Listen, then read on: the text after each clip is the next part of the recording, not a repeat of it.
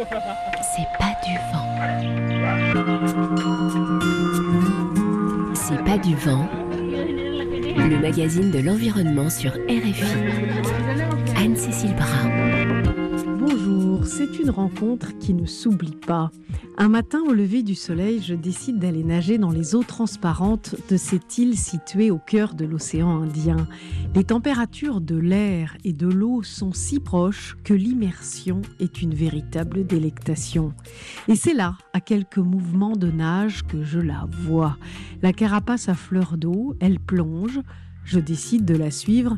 C'est une tortue imbriquée, reconnaissable aux dessins en flammes jaunes et sombres que forment ses écailles. Avec son mètre et ses 70 kilos, elle est bien plus agile que moi dans l'eau. Je la perds. Mais soudain, au détour d'un rocher, elle ressurgit et nos regards se croisent. L'œil est noir, l'échange furtif, mais le frisson est là. Quelques millièmes de seconde de contact avec cet animal apparu il y a plus de 100 millions d'années, en même temps que les dinosaures. Les tortues marines ont survécu à 5 grandes crises d'extinction de la biodiversité. Aujourd'hui, une seule espèce les menace, la nôtre. C'est pas du vent. Sur RFI.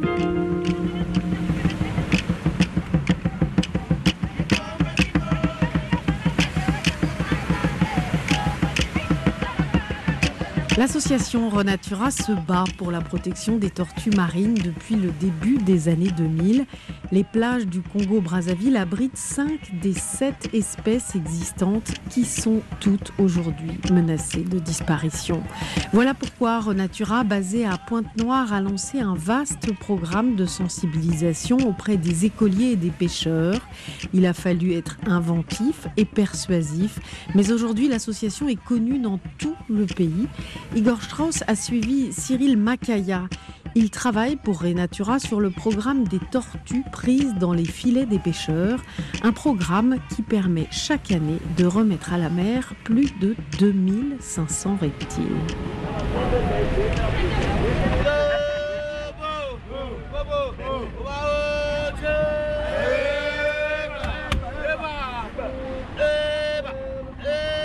Là, on est à Songolo, l'une des plages qu'on effectue tous les jours. Et notre travail consiste à relâcher des tortues prises accidentellement dans les filets. Et là, je suis venu voir s'il y a eu capture. En gros, les pêcheurs ne font pas la pêche juste pour capturer les tortues. Les tortues se jettent accidentellement dans leur filet. Ça arrive fréquemment qu'il y ait des tortues pêchées accidentellement ? Oui. C'est lui le patron, je crois. Bonjour patron. Bonjour. Ça va bien ? Ça va très bien. Est-ce que vous pouvez vous présenter ? Je m'appelle M. Teddy Yaoui Francis, pêcheur. Bon, je me demandais, est-ce que ça arrive souvent que vous pêchez des tortues dans vos filets ? Ça arrive qu'on pêche ça, mais on laisse ça partir. Comme c'est interdit. Avant, on amenait ça au bord. Là, maintenant, on n'amène ça plus au bord. Vous les rejetez déjà en mer ? Oui, depuis en mer. Et avant, comment ça se passait ? Avant, vous les gardiez ? Avant, on le gardait. On le ramène pour manger. Là, maintenant, on ne ramène plus. Et c'était bon à manger ? C'était bon. Ah bon ? C'était bon.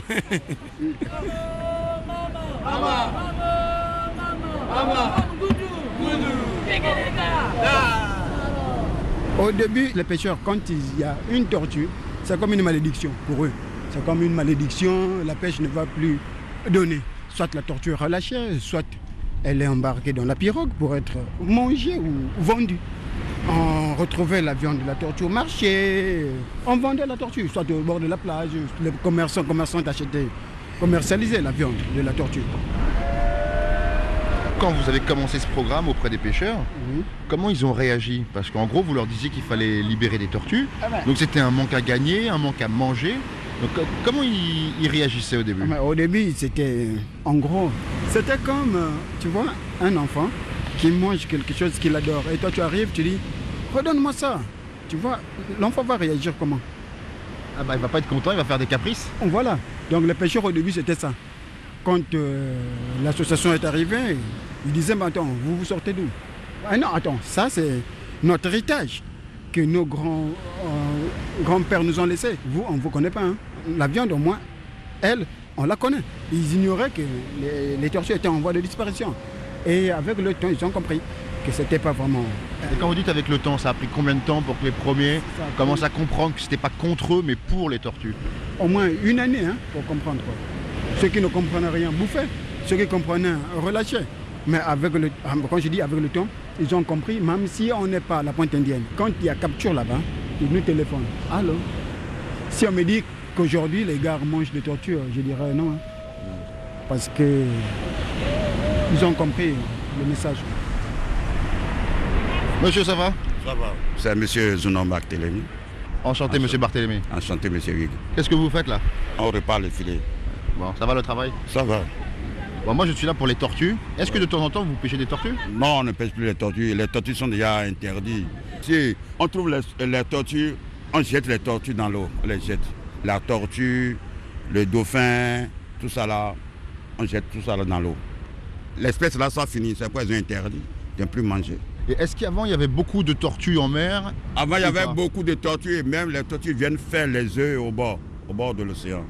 Et maintenant elles ne viennent plus faire ça? Ah, maintenant ils viennent, comme il y a beaucoup de gens ici, ils ne viennent plus, ils vont sur le village reculé. Mais est-ce que vous vous rendez compte que l'espèce disparaît ou pas? Ça disparaît. Il n'y a plus comme avant. Bon, merci beaucoup monsieur. Bon courage pour le travail. Ok. On continue? Oui. On va où maintenant? À la pointe indienne. Ça va, on y va, on va prendre la moto? Oui.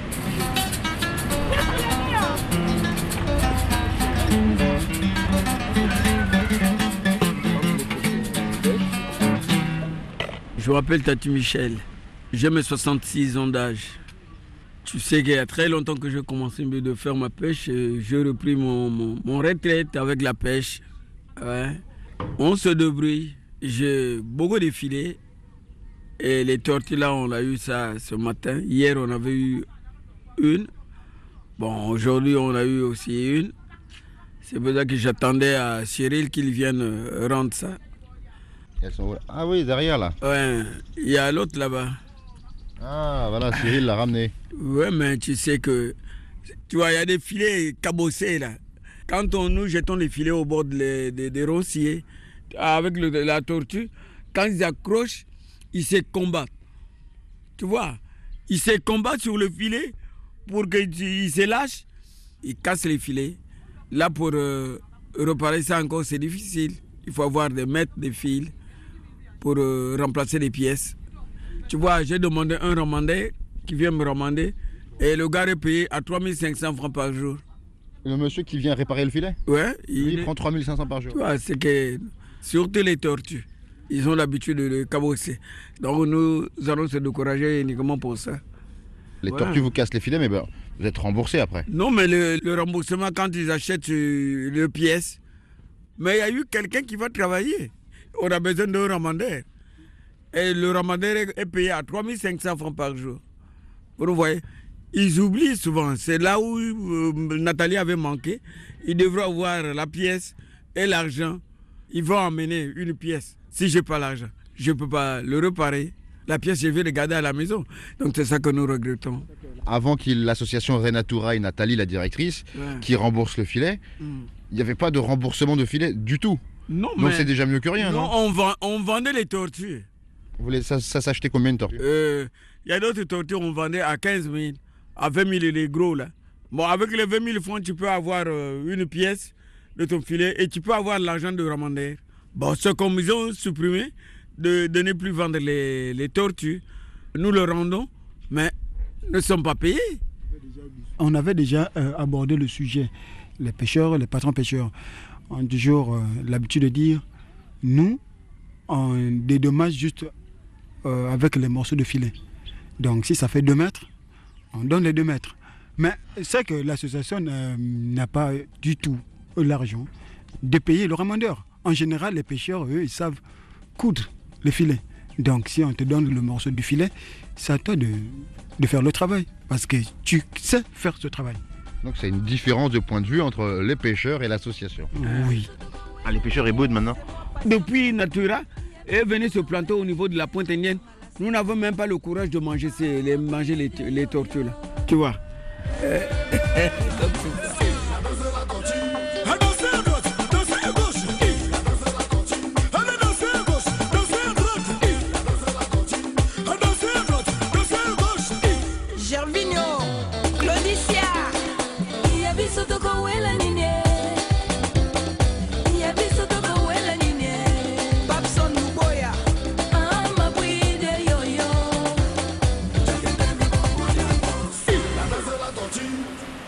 Alors Cyril, on a parcouru les 200-300 mètres qui nous séparaient de la maison du pêcheur à la plage. Ça y est, on entend le bruit des vagues à nouveau.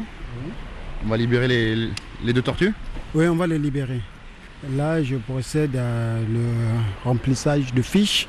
Donc, je vais prendre les mesures.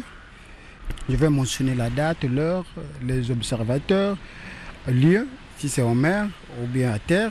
Parce qu'il y a des tortues qu'on libère en mer. Si le pêcheur n'arrive pas à la ramener au bord, nous, on fonce au large. Et je vois, il y a les blessures à signaler.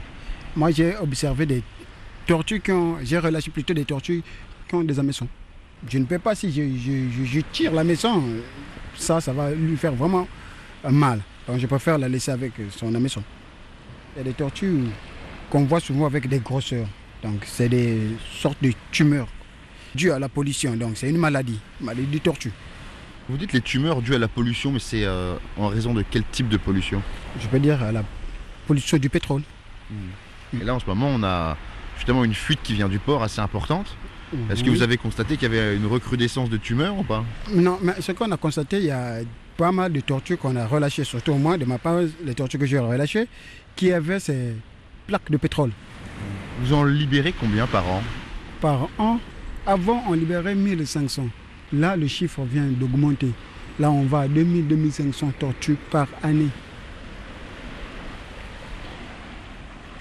Et ça y est, nos tortues ont regagné la mer. Grâce à Renatura. Si Renatura n'était pas là pour ces tortues, finition marmite. Qu'est-ce que ça vous fait, vous, personnellement, à chaque fois que vous libérez des tortues comme ça? Moi, en gros, ça me fait vraiment... Ça me réjouit. Parce que c'est l'une, je peux dire, c'est l'une des richesses du Congo. Parce qu'en gros, imagine un peu, une personne qui paye l'argent pour venir voir ces tortues. Moi, ça me fait vraiment énormément plaisir. Et c'est une fierté pour moi.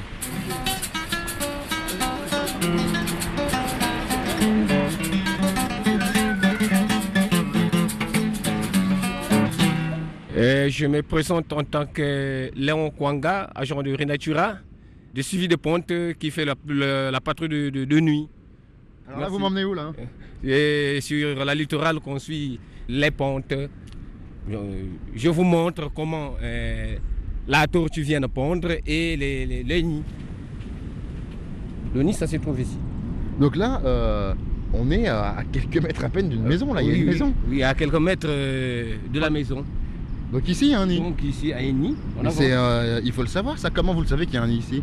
Vous avez vu la tortue pondre la nuit? Nous avons vu la tortue pondre la nuit et on l'a baguée. Alors comment ça se passe la nuit? Est-ce que vous pouvez me raconter un peu?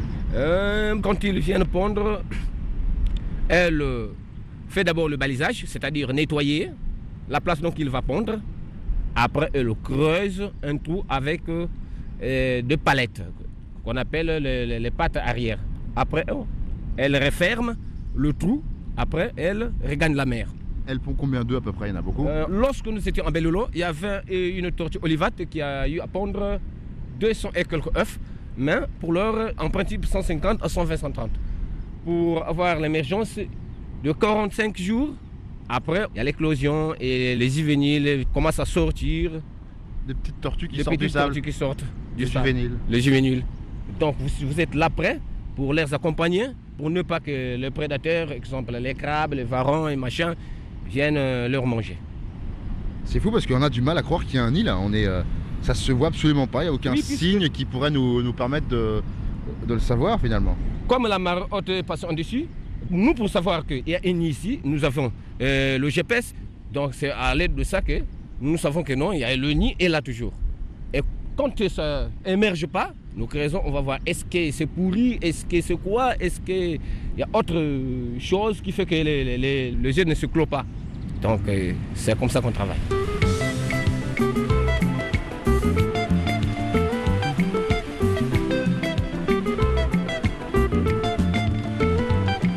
Nathalie Bréheret est la directrice et la fondatrice de l'ONG Renatura, créée en 2005 au Congo-Brazzaville. Là, on a développé depuis quelques mois un nouveau projet qu'on appelle le PA2PC, le programme d'accompagnement des pratiques de pêche au Congo, qui ambitionne de lutter contre la pêche illégale au Congo. Parce que malheureusement, on a beaucoup de de pêcheurs industriels qui ne respectent pas ou les techniques de pêche, donc ils pêchent avec des mailles trop petites, ou même ils pêchent en bœuf, ce qu'on appelle en bœuf, donc c'est 2 bateaux qui se mettent avec un seul filet, qui vont racler les fonds marins. Et en plus, ils ne respectent pas les zones de pêche. Donc c'est problématique pour les tortues marines, mais c'est aussi problématique pour les communautés de pêcheurs, c'est problématique pour le gouvernement congolais qui est désarmé face à tout ça. Donc l'idée, c'est justement d'aider les autorités à lutter contre ça. Il y a aussi une industrialisation de la côte congolaise qui commence à se faire. Donc on essaye d'accompagner aussi cette industrialisation en apportant une expertise qu'on a sur les populations de tortues marines au Congo. Et est-ce que vous êtes optimiste quand vous parlez avec les autorités ou vous pensez que le développement économique du pays sera toujours mis en avant et que finalement la protection de la nature, la protection des tortues sera toujours secondaire ? Le Congo a une vraie volonté de promouvoir le développement durable. Maintenant, il faut trouver un équilibre entre le développement du pays, le développement industriel et tous les intérêts qu'il y a derrière, et justement la conservation de cette biodiversité si importante au Congo. Parce que quand on fait le bilan, qu'on arrive ici dans ce cadre magnifique, voilà une plage qui a été polluée par du pétrole, un gros problème d'érosion côtière, une surpêche à cause des bateaux chinois qui viennent au large. Ça fait quand même beaucoup. Effectivement, le Congo a des problèmes en termes de surpêche, a des problèmes... L'érosion côtière, ça c'est quelque chose qui date de 50 ans. Maintenant, il faut se donner les moyens de pouvoir lutter contre tous ces... Enfin, chaque problème individuellement. Donc, si on parle de la pollution, les autorités sont informées. Nous, en tant qu'ONG, on a alerté les autorités, on fait un plaidoyer, on essaye d'accompagner, si possible, la direction départementale de l'environnement, des hydrocarbures, pour qu'ils fassent des visites sur site, ils fassent des rapports, ils essayent de trouver des solutions. L'industrialisation, il faut faire en sorte d'accompagner ces projets pour qu'ils soient le plus environnemental possible. Et l'érosion côtière, c'est quelque chose qui a 50 ans et sur lequel il faut trouver des solutions. La baie de Luango, c'est un site d'alimentation et de croissance très important pour les tortues marines. On aimerait la mettre en valeur, donc on espère qu'en la mettant en valeur, ça fera en sorte qu'il y ait plus d'énergie encore qui converge vers cette baie pour essayer de l'aider face à cette érosion. À notre échelle, on essaye vraiment de faire du plaidoyer dans ce sens.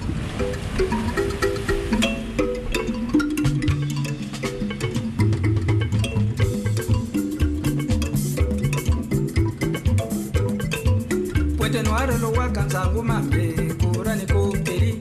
Puente noir lo wakanzangu mambe kurani kokeri.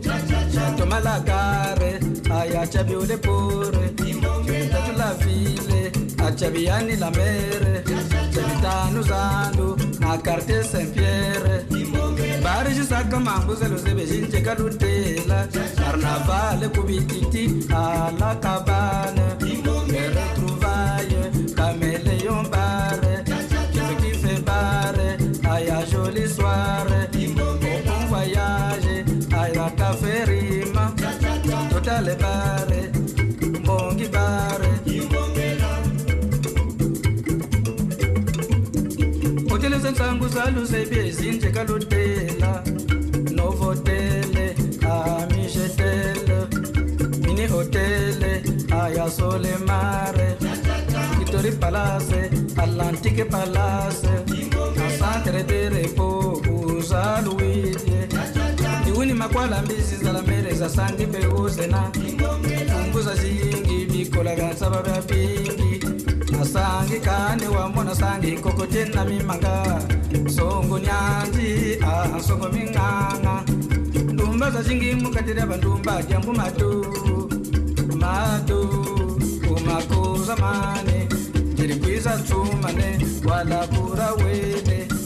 Wele kwa kusheni na kani bezo wa sokungana. Meno kunchidini mana kubanza charini meni dila. Utula pulu tete ya kura mbuku wanchonekena. Tala wazingi la bongo sufuto meno tambikila. Meni ne kwenda kwa ni matu ya dimbu mwana. Mwanani ayatomo wakela. Unifa kwa ni mwatu yoni souvenir. Des questions, des réactions ? Rendez-vous sur la page Facebook de l'émission. Un reportage d'Igor Strauss réalisé par François Porcheron. L'association Renatura est un exemple de mobilisation pour la protection des tortues qui vivent sur la façade atlantique de l'Afrique. Mais il y en a beaucoup d'autres. Bonjour Alexandre Girard. Bonjour Anne-Cécile. Vous avez cofondé cette association Renatura au début des années 2000. Alors, ce reportage résume un petit peu l'action de cette association, mais vous ne vous êtes pas arrêté là. Vous avez voulu fédérer les acteurs de la zone en créant Rastoma, le réseau des acteurs de la sauvegarde des tortues marines en Afrique centrale. Donc, ce réseau est né en 2012. Il vient de tenir son congrès à Lomé, au Togo. Alors, aujourd'hui, combien d'associations font partie de Rastoma dans combien de pays ? Alors actuellement, dans le Rastoma, nous sommes 11 associations qui couvrent 6 pays d'Afrique centrale. Et donc, en fait, moi, j'ai commencé à Renatura en 2001, mais très rapidement, j'ai souhaité développer un réseau d'acteurs de société civile parce que les tortues marines voyagent beaucoup. Ce ne sont pas des animaux qui restent dans un pays, c'est des animaux qui circulent entre les pays. Et la bonne échelle pour travailler sur ces animaux, c'est au moins la sous-région Afrique centrale, voire la région Afrique centrale, Afrique de l'Ouest. Oui, parce que ce sont des animaux migrateurs, en fait. Tout à fait. Ce sont des animaux qui occupent l'océan. Par exemple, dans l'océan Atlantique, on a 5 espèces de tortues marines. Et ces tortues, on les voit sur les plages de ponte en Afrique centrale. Mais après la ponte, ces tortues fréquentent des zones très éloignées de l'Afrique centrale, notamment pour se nourrir. Par exemple, la tortue luth, qui pond au Congo et au Gabon, va aller se nourrir dans l'Atlantique Sud, dans des zones d'eau froide pour trouver des méduses. Oui, donc du coup, c'est pour ça que c'est important de raisonner au niveau régional. Et d'ailleurs, vous avez créé 2 autres réseaux récemment en Afrique du Nord et en Afrique de l'Ouest pour essayer de fédérer tout le monde. Alors voilà, l'idée, c'est de faire travailler les ONG qui sont les acteurs efficaces sur le terrain, de les faire travailler ensemble pour avoir une cohérence d'action et une efficacité de conservation des tortues. On n'a pas créé les 2 autres réseaux, c'est-à-dire que le Rastoma travaille en Afrique centrale et a souhaité que d'autres réseaux émergent en Afrique de l'Ouest et en Afrique du Nord. Donc on a soutenu l'émergence de nouveaux réseaux et donc c'était la raison de notre congrès à Lomé récemment, de commencer à travailler avec les 2 réseaux frères, WATSCON, donc West African Sea Turtle Conservation, et NASNet, North African Sea Turtle Network. Donc, on travaille avec ces 2 réseaux. Rastoma, WATSCON et NASNet travaillent ensemble pour avoir une action efficace à l'échelle de l'Afrique atlantique et de l'Afrique méditerranéenne. Voilà, donc Fédération Afrique centrale, Afrique de l'Ouest, Afrique du Nord. Et c'est une mobilisation importante puisque, comme vous le disiez, 5 des 7 espèces de tortues marines présentes à travers le monde fréquentent les côtes atlantiques du continent africain et les menaces sur ces tortues sont nombreuses. Bonjour Isidore Ayissi. Oui, merci. Bonjour, madame. Alors, vous êtes, bonjour, vous êtes vice-président du Rastoma, donc le réseau dont on vient de parler de protection des tortues en Afrique centrale, et vous êtes aussi président de l'association camerounaise de biologie marine, basée depuis 2007 dans la région de Kribi, dans le sud-ouest du pays. Alors, quelles sont les principales menaces que vous constatez sur la côte camerounaise pour les tortues ? Disons que la côte camerounaise, comme toute la côte ouest africaine, les tortues marines connaissent de nombreuses menaces. Et les principales menaces sont les menaces anthropiques. Et parmi ces menaces, c'est la pêche illégale, les captures accidentelles et la pêche par des engins démesurés, c'est-à-dire les filets de pêche de mailles illégaux. Bon. Il y a aussi la démographie, l'expansion des villes sur la côte ouest africaine. Il faut savoir que depuis un certain temps, la démographie, les villes ouest africaines connaissent une démographie. Et il y a le développement de nouvelles villes. Je prends par exemple le cas de la ville de Kribi, qui connaît la mise en place d'un grand port ouest-africain. Et tout cela nécessite des grands investissements, des grandes installations qui perturbent les habitats de ponte, les habitats d'alimentation et bien évidemment des habitats de croissance des tortues marines. Il y a aussi des pollutions. Il faut savoir que dans la côte ouest africaine, il y a le boom pétrolier. Alors, l'exploration pétrolière et l'exploitation pétrolière produisent des déchets assez énormes. Ces déchets affectent énormément les tortues marines. Je ne pouvais par là sans ignorer aussi les déchets telluriques venant des continents, les déchets solides, c'est-à-dire des bouteilles et autres, qui viennent essentiellement des grandes villes ouest-africaines. C'est-à-dire, actuellement, les villes ouest-africaines connaissent une démographie.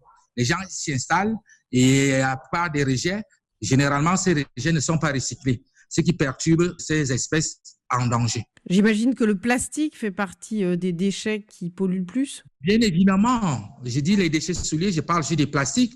Il y a des tortues qui ingèrent des déchets plastiques à défaut de trouver des méduses. Les confondent de méduses, donc ces tortues avalent les déchets plastiques et ça constitue vraiment une véritable menace. La dernière chose que je vais dire, c'est aussi le braconnage. Il faut savoir que la majorité des peuples ouest africains, comme au Cameroun, sont des Bantous, qui vivent essentiellement du ramassage et de la cueillette. Donc, le gibier, la viande de brousse, c'est une manne. Donc, pour eux, si une tortue tombe dans le filet ou on la trouve sur la plage, bien évidemment, il faut qu'elle finisse dans la marmite. Alors, on entendait dans le reportage sur l'association Renatura que c'est possible de sensibiliser les villageois, d'aller à la rencontre des populations pour leur apprendre l'importance de protéger ces tortues. Comment est-ce que vous faites, vous, sur le terrain ? La majorité de nos acteurs locaux, ce sont des pêcheurs. Or, les pêcheurs, c'est ceux qui sont en direct avec cette ressource tortue marine. Donc, ce que nous utilisons déjà comme agents patrouilleurs sur le terrain, c'est des anciens braconniers que nous cherchons à reconvertir pour leur démontrer qu'une tortue vivante vaut mieux qu'une tortue morte. Donc, déjà, ils ont des petits salaires en patrouillant. Par ailleurs, nous développons des actions d'écotourisme. On travaille avec d'autres associations comme l'association française Planète Urgence dans le cadre du tourisme volontaire qui fait venir des touristes qui sont des travailleurs français. Ils viennent passer quelques temps avec nous. Et pendant le séjour de ces touristes, ces pêcheurs, ces anciens pêcheurs qui sont maintenant des patrouilleurs, reçoivent quelque chose. Il faut savoir aussi, pendant leur séjour, il y a des femmes qui peuvent faire la cuisine, il y a des logements qu'on peut prendre en location. Donc, on essaie de développer des activités génératrices de revenus autour de la conservation et la protection des tortues marines. Ce qui leur permet d'avoir un peu de revenus, c'est des choses sur lesquelles nous, on travaille maintenant. Mais cela n'est pas suffisant. Parce que nous sommes les acteurs des ONG, la société civile. Nous n'avons pas une force d'imposer quelque chose. Il faudrait fédérer toutes les actions de la société civile, les actions de l'État, parce que c'est l'État qui est le garant de tout. Et alors, il faut aussi voir que dans ces activités, nous avons des activités d'éducation environnementale, de sensibilisation. Et bien évidemment, il faut que nous sachions que ce processus est très jeune. On ne peut pas demander déjà des résultats escomptés directement. Il y a des actions futures que nous pensons qu'on peut faire, c'est la mise en place des aires marines protégées. C'est des canons à travers lesquels on peut bien agir pour circonscrire ces différentes menaces. Alors, Alexandre Girard, on entend bien ce que dit Isidore ici. C'est difficile de se battre un peu sur tous les fronts, que ce soit au niveau des populations locales ou au niveau des États. C'est vrai que s'il y avait une oreille politique attentive, ça pourrait évidemment changer le combat d'échelle. Est-ce qu'au niveau du réseau Rastoma et des autres réseaux avec lesquels vous êtes fédérés maintenant, vous avez une action au niveau politique ? C'est ça l'intérêt de travailler en réseau, c'est-à-dire qu'on voit bien la réalité quotidienne des projets sur le terrain, c'est s'occuper de nombreux sujets, de nombreuses menaces, mais le réseau est là à l'échelle supérieure pour rendre visibles ces actions qui sont vraiment très importantes sur le terrain. Et avec la force du réseau, le levier du réseau, on peut parler d'égal à égal avec des institutions régionales, on peut parler d'égal à égal, ou du moins avoir une oreille attentive auprès des gouvernements, des ministères dans les différents pays. On peut aussi avoir une oreille attentive au niveau des organisations internationales de protection de la nature. Il y a la Convention de Bonn qui s'occupe des espèces migratrices, il y a l'IUCN. Et donc, avec le travail de réseau et la visibilité que le Rastoma donne aux ONG, on peut aller de façon fédérée, on va ensemble et on s'adresse à ces grandes organisations pour faire le plaidoyer et pour obtenir des décisions importantes, des changements dans la législation qui permettront de protéger les tortues sur le long terme. Ce que je voudrais ajouter aussi, c'est que l'Afrique centrale et l'Afrique de l'Ouest, ça a une importance internationale pour les tortues marines parce que la tortue lutte qui pond là, en Afrique centrale, la population qu'on a en Afrique centrale et en Afrique de l'Ouest, c'est la plus importante population de tortues lutte au monde actuellement. C'est-à-dire qu'il y avait une autre population qui était importante en Guyane et en Suriname, mais la tendance de cette population en ce moment dans l'Atlantique Ouest est assez mauvaise. La tendance est, on ne sait pas pourquoi, mais cette population est en train de décliner. Alors, il y a beaucoup de gens qui agissent pour que la tendance change. Mais en fait, en Afrique de l'Ouest, on a la dernière grande population de tortues luttes au monde, sachant qu'il y a aussi des tortues luttes dans le Pacifique, et cette population est aussi très décimée, et donc elle a beaucoup décliné au cours des dernières décennies. Donc on a vraiment un trésor en Afrique centrale et en Afrique de l'Ouest au niveau des tortues luttes.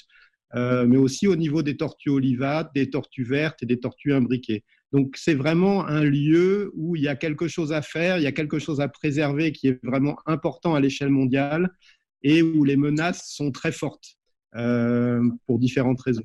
Mais en même temps, ce dont parlait Isidore à l'instant, c'est-à-dire la croissance démographique, le boom pétrolier, tout cela, évidemment, pèse beaucoup plus lourd que la préoccupation pour les tortues, non ?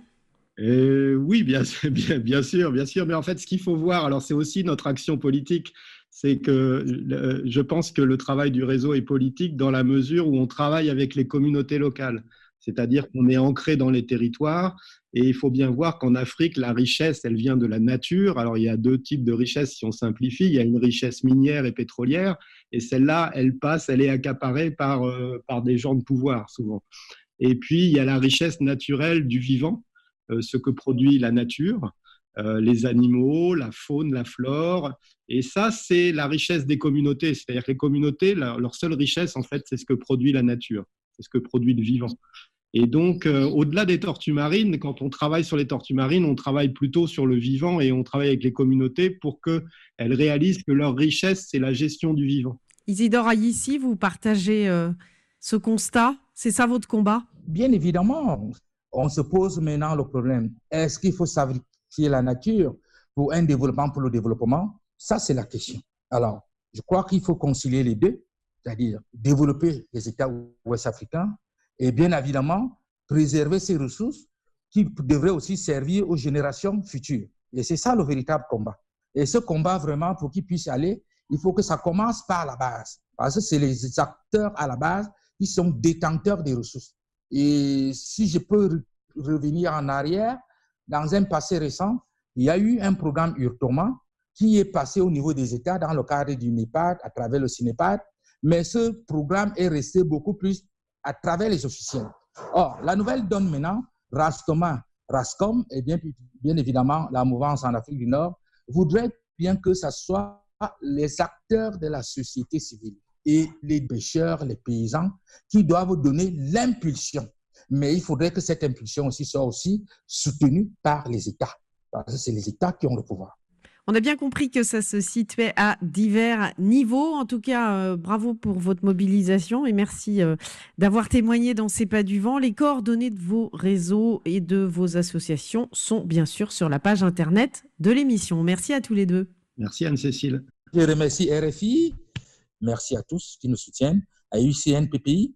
Et aujourd'hui, je dis encore merci à RFI, à toute son équipe de cette opportunité de s'exprimer aux médias pour qu'on sache ce que nous faisons. Merci. Look at that turtle go, bro. I'm a faraway island of Solomon. I saw a year of the turtle was a king of the pond. A nice little pond, it was clean, it was neat.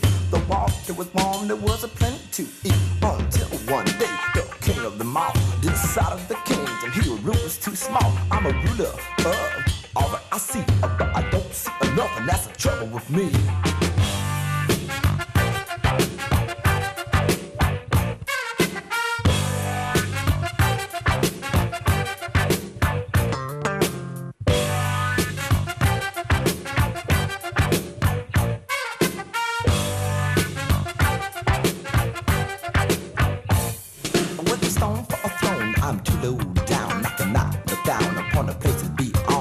To the turtle king lifted his hand, and a yet to the turtle king gave a command. He ordered all the turtles under one another's back. He piled them high into a 10 turtle stack. Oh, yet to the turtle, the things I now rule. I'm a king of a cloud, I'm a king of a mule.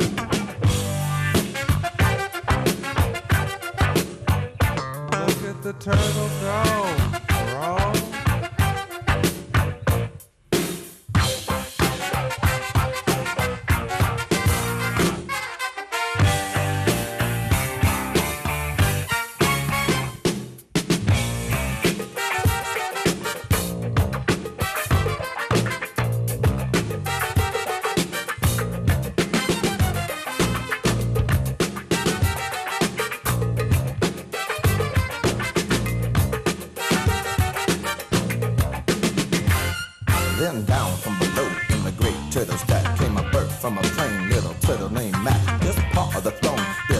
little turtle looked up and said, I beg your pardon, King Yiddle. I have pains in my back, my shoulders and my knees. How long must we stand here, your majesty?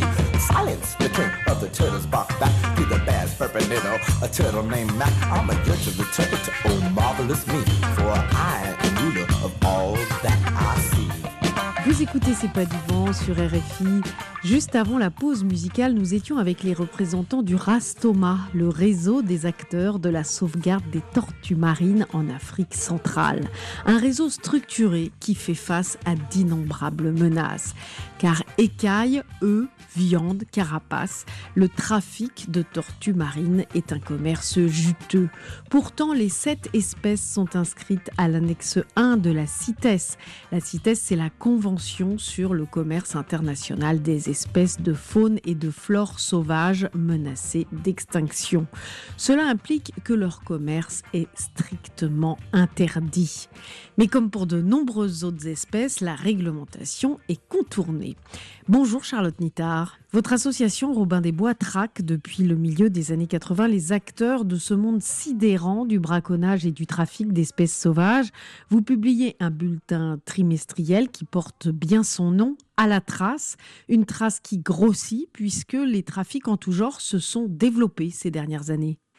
Ils se développent, ils se diversifient et ils sont favorisés par Internet et le commerce sur la toile qui favorise finalement les échanges, la mise en contact entre les vendeurs et les consommateurs. C'est aussi favorisé par la mondialisation des échanges, notamment les porte-conteneurs où les contrôles sont quand même assez rares ou alors il faut qu'ils soient ciblés, donc il faut qu'il y ait beaucoup de moyens d'investigation de police. Et puis il faut encore que les autorités locales aussi ne soient pas tentées de débrancher le scanner en échange d'un billet ou plus. Donc c'est un trafic qui se développe d'autant plus que ce qui est absolument cruel dans cette affaire, c'est que une espèce, moins il y en a, plus elle coûte cher. Il y a un véritable capitalisme de l'extinction. On sait par exemple que pour les rhinocéros, il y a des cornes de rhinocéros qui sont dans des coffres forts et les propriétaires de ces cornes attendent qu'il n'y ait plus de rhinocéros pour les mettre sur le marché parce qu'à ce moment-là, ça vaudra encore plus cher. Et en plus de ça, certaines personnes qui veulent jouir d'un prestige extérieur, d'un signe extérieur de richesse vont vouloir en avoir puisqu'il y en a quasiment plus. Donc d'en avoir, ça serait une preuve de supériorité, ce qui est plutôt une preuve, à mon avis, de connerie. C'est vrai que la lecture de votre atlas est glaçante, tant par l'ampleur du trafic que par les pratiques que vous décrivez, toutes plus cruelles les unes que les autres. Je vais vous lire quelques extraits. Bon, il y a 32 espèces, mais là, par exemple, j'ai pris celles que les gens aiment bien. Alors, les lions. Je lis, entre 2008 et 2016, l'Afrique du Sud a légalement exporté 70 tonnes d'os de lion, ce qui correspond au démembrement de plus de 6000 spécimens et à une recette à l'exportation d'environ 25 millions d'euros. L'Asie réclame des os de lion à défaut d'os de tigre. Sur le marché africain, le kilo d'os de lion sauvage ou d'élevage se vend 360 € le kilo et se revend en Asie jusqu'à 3200 € le kilo sous l'appellation systématique d'os de lion sauvage. Allez, on zappe quelques pages plus loin. Les girafes. La girafe fournit 250 kilos de viande au Kenya. La consommation a été encouragée en mars 2018 par le ministre du Tourisme, sous pression des restaurateurs, des hôteliers et des agences de tourisme. Bah oui, un bon steak de girafe. La clientèle cosmopolite regretterait de ne pas pouvoir se régaler de gazelles et de girafes et d'être condamnée à se bâfrer de crocodiles. Voilà, 32 espèces au total sont passées comme ça sous votre lunette et sous vos descriptions avec la carte des flux de contrebande, le point sur les aires de répartition, les populations estimées. Comment est-ce que vous avez regroupé toutes ces informations ? Alors, ces informations, elles sont regroupées grâce au bulletin à la trace que vous avez mentionné, c'est-à-dire qu'on a une veille quotidienne à travers le monde, à la fois des échanges réguliers avec tout un réseau d'ONG consorts à travers la Terre. C'est aussi des communiqués et des rapports par des organismes douaniers, par des ministères de l'écologie à travers le monde ou ministère des eaux et forêts et autres. Donc, plus de la presse locale puisque c'est quand même un sujet qui, dans beaucoup de pays, intéresse de plus en plus les populations. Et donc, voilà, tout ça s'est recoupé, regroupé. Et ce qu'on a essayé de faire, c'est de choisir un peu des ambassadeurs ou des ambassadrices, des espèces ambassadrices de toutes les autres espèces animales qui sont persécutées pour ce trafic international, en essayant d'avoir des oiseaux, des organismes marins, aquatiques, des amphibiens, les grands mammifères, vous en avez cité, donc des reptiles, pour montrer que vraiment, que ce soit le papillon ou l'éléphant, tout le vivant a un usage, que ce soit décoratif, soi-disant curatif, ou pour la mode. Le marketing est délirant autour de ces espèces. On raconte n'importe quoi. On raconte n'importe quoi. En fait, les trafiquants, les businessmen de l'extinction surfent sur des vieilles croyances ou des peurs qui sont internationales, c'est-à-dire d'être malade. Ils exploitent finalement la détresse des familles et des gens pour essayer de se faire de l'argent. Donc ils vont lancer par exemple la rumeur comme quoi la moelle épinière de girafe guérirait du sida. Bien entendu, il y a des gens incrédules et désespérés qui vont tenter cet autre remède qui est à leur disposition éventuelle. Donc tout d'un coup, c'est panique dans la savane et les girafes sont dégommées les unes après les autres pour finir en poudre, alors que c'est totalement injustifié. C'est pour ça que l'information est importante pour contrer et démanteler ces rumeurs qui sont dispersées habilement, soit par le bouche à oreille, soit par Internet, et ça va vite. Il y a les effets de mode aussi, un dessin animé, un film, et hop, une espèce... Et tout d'un coup menacé, ça s'est vu, on a vu ça récemment avec les chouettes qui étaient dans Harry Potter, avec les poissons clowns aussi. C'est-à-dire qu'il y a des enfants qui voient des chouettes dans Harry Potter et qui disent « moi j'en veux une ». Ah moi j'en veux une, ouais. Sans se dire mais la chouette c'est un animal sauvage, nocturne, en plus de ça qui sont menacés dans la plupart des pays du monde. Donc non, mais là c'est les parents aussi, je veux dire, faudrait tout le monde, les grands-parents aussi, tout le monde. Et selon Interpol, c'est là où c'est inquiétant, parce que quand on voit les chiffres qu'il y a dans votre atlas, déjà, on se dit waouh, mais là, vous dites que, donc Interpol, c'est l'Organisation internationale de police criminelle, les saisies ne représentent que 10% du trafic parce que les acteurs du trafic s'adaptent vite et les yeux se ferment souvent au lieu. Il y a beaucoup de pays où il y a des problèmes de corruption, ça se voit, ou alors où c'est des officiels eux-mêmes qui participent à la chaîne de trafic. Il y a un préfet au Gabon qui a été arrêté avec, dans sa voiture de fonction, 2 pointes d'ivoire qu'il essayait de revendre avec son épouse. Donc on voit que toutes les strates sont touchées par cette tentation de l'argent rapide. Les réseaux sont extrêmement réactifs et que finalement, ce qui leur fait mal, c'est de se faire prendre et que les saisies, que les marchandises soient saisies. C'est une perte sèche pour eux. Donc dès qu'ils voient que dans un port, un aéroport, les douaniers sont plus vigilants, que les polices ont détecté quelles étaient les voies d'écoulement de la marchandise, hop, ils s'adaptent et ils passent à un autre endroit et ils changent leur tactique de planque. Là, récemment, il y a une nouvelle filière qui a été mise à jour. C'est depuis notamment la région des Grands Lacs vers l'Ouganda, des grumes de bois entières creusées à l'intérieur.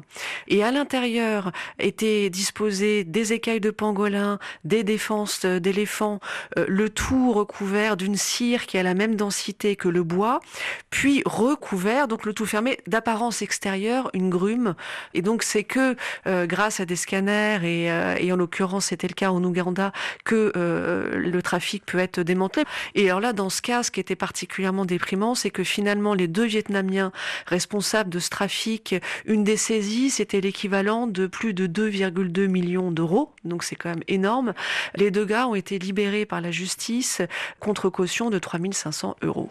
Autre source de déprime, quand le 29 octobre dernier, la Chine annonce légaliser sur son territoire le commerce des cornes de rhinocéros et d'os de tigre à des fins thérapeutiques, en disant « Ah non, mais on prendra que ceux qui sont nés en situation d'élevage ». Là, c'est quand même un véritable désastre. C'est un désastre parce que le problème de l'élevage qui est parfois proposé comme une solution pour réduire la pression sur les espèces sauvages, en fait, les élevages sont réapprovisionnés avec des animaux capturés dans la nature et servent à blanchir finalement le braconnage d'animaux tués dans le milieu sauvage. Après, une fois sous forme de peau, griffes, os, vin de tigre et autres, comment faire la différence entre provenance élevage et provenance sauvage? C'est impossible. En plus de ça, le consommateur, généralement, ce qu'il veut, c'est la puissance du tigre ou du rhinocéros. Donc, ce qui l'intéresse, c'est d'avoir plutôt du sauvage.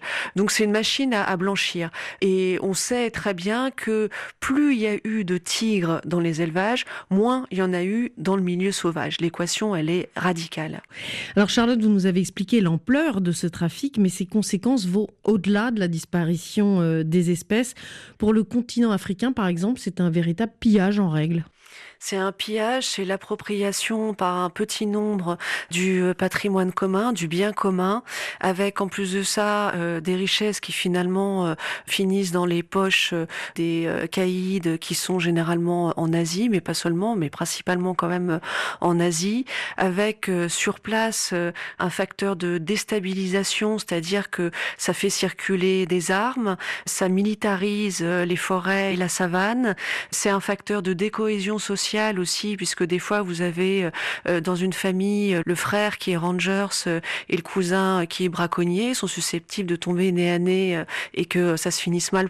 Bien entendu, ça décourage les investissements économiques, notamment pour le tourisme de vision, mais pas seulement, c'est-à-dire que vous n'allez pas faire des investissements dans une zone où vous entendez des AK-47.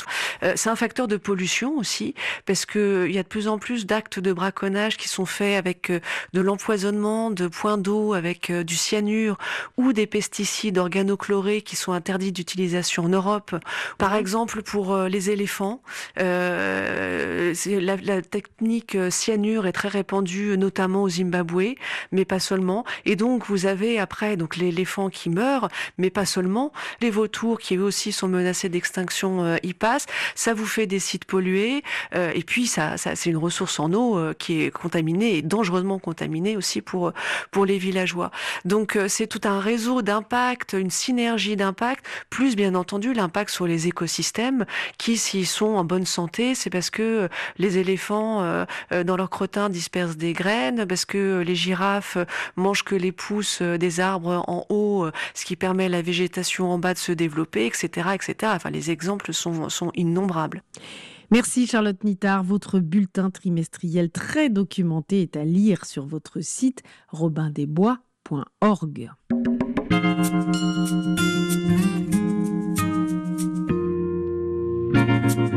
Merci à François Porcheron pour la réalisation de cette émission et à vous pour votre fidélité. Continuez à nous faire part de vos remarques sur les réseaux sociaux et à partager nos podcasts. À propos de partage, je vous propose de nous contacter par mail ou via les réseaux pour témoigner de votre rapport au monde qui vous entoure. Que ce soit en ville, en brousse ou au bord de la mer, quels sont vos paysages ou votre environnement préféré ? Une rue, un arbre, un point de vue qui vous fait vibrer? Est-ce en mangeant, en marchant ou juste en observant que vous vous sentez connecté à l'ensemble du vivant? Écrivez-nous et nous vous contacterons pour enregistrer vos récits ou partager vos émotions. Nous avons hâte de vous lire. D'ici là, prenez soin de vous et des vôtres. Et à demain, même planète, même heure.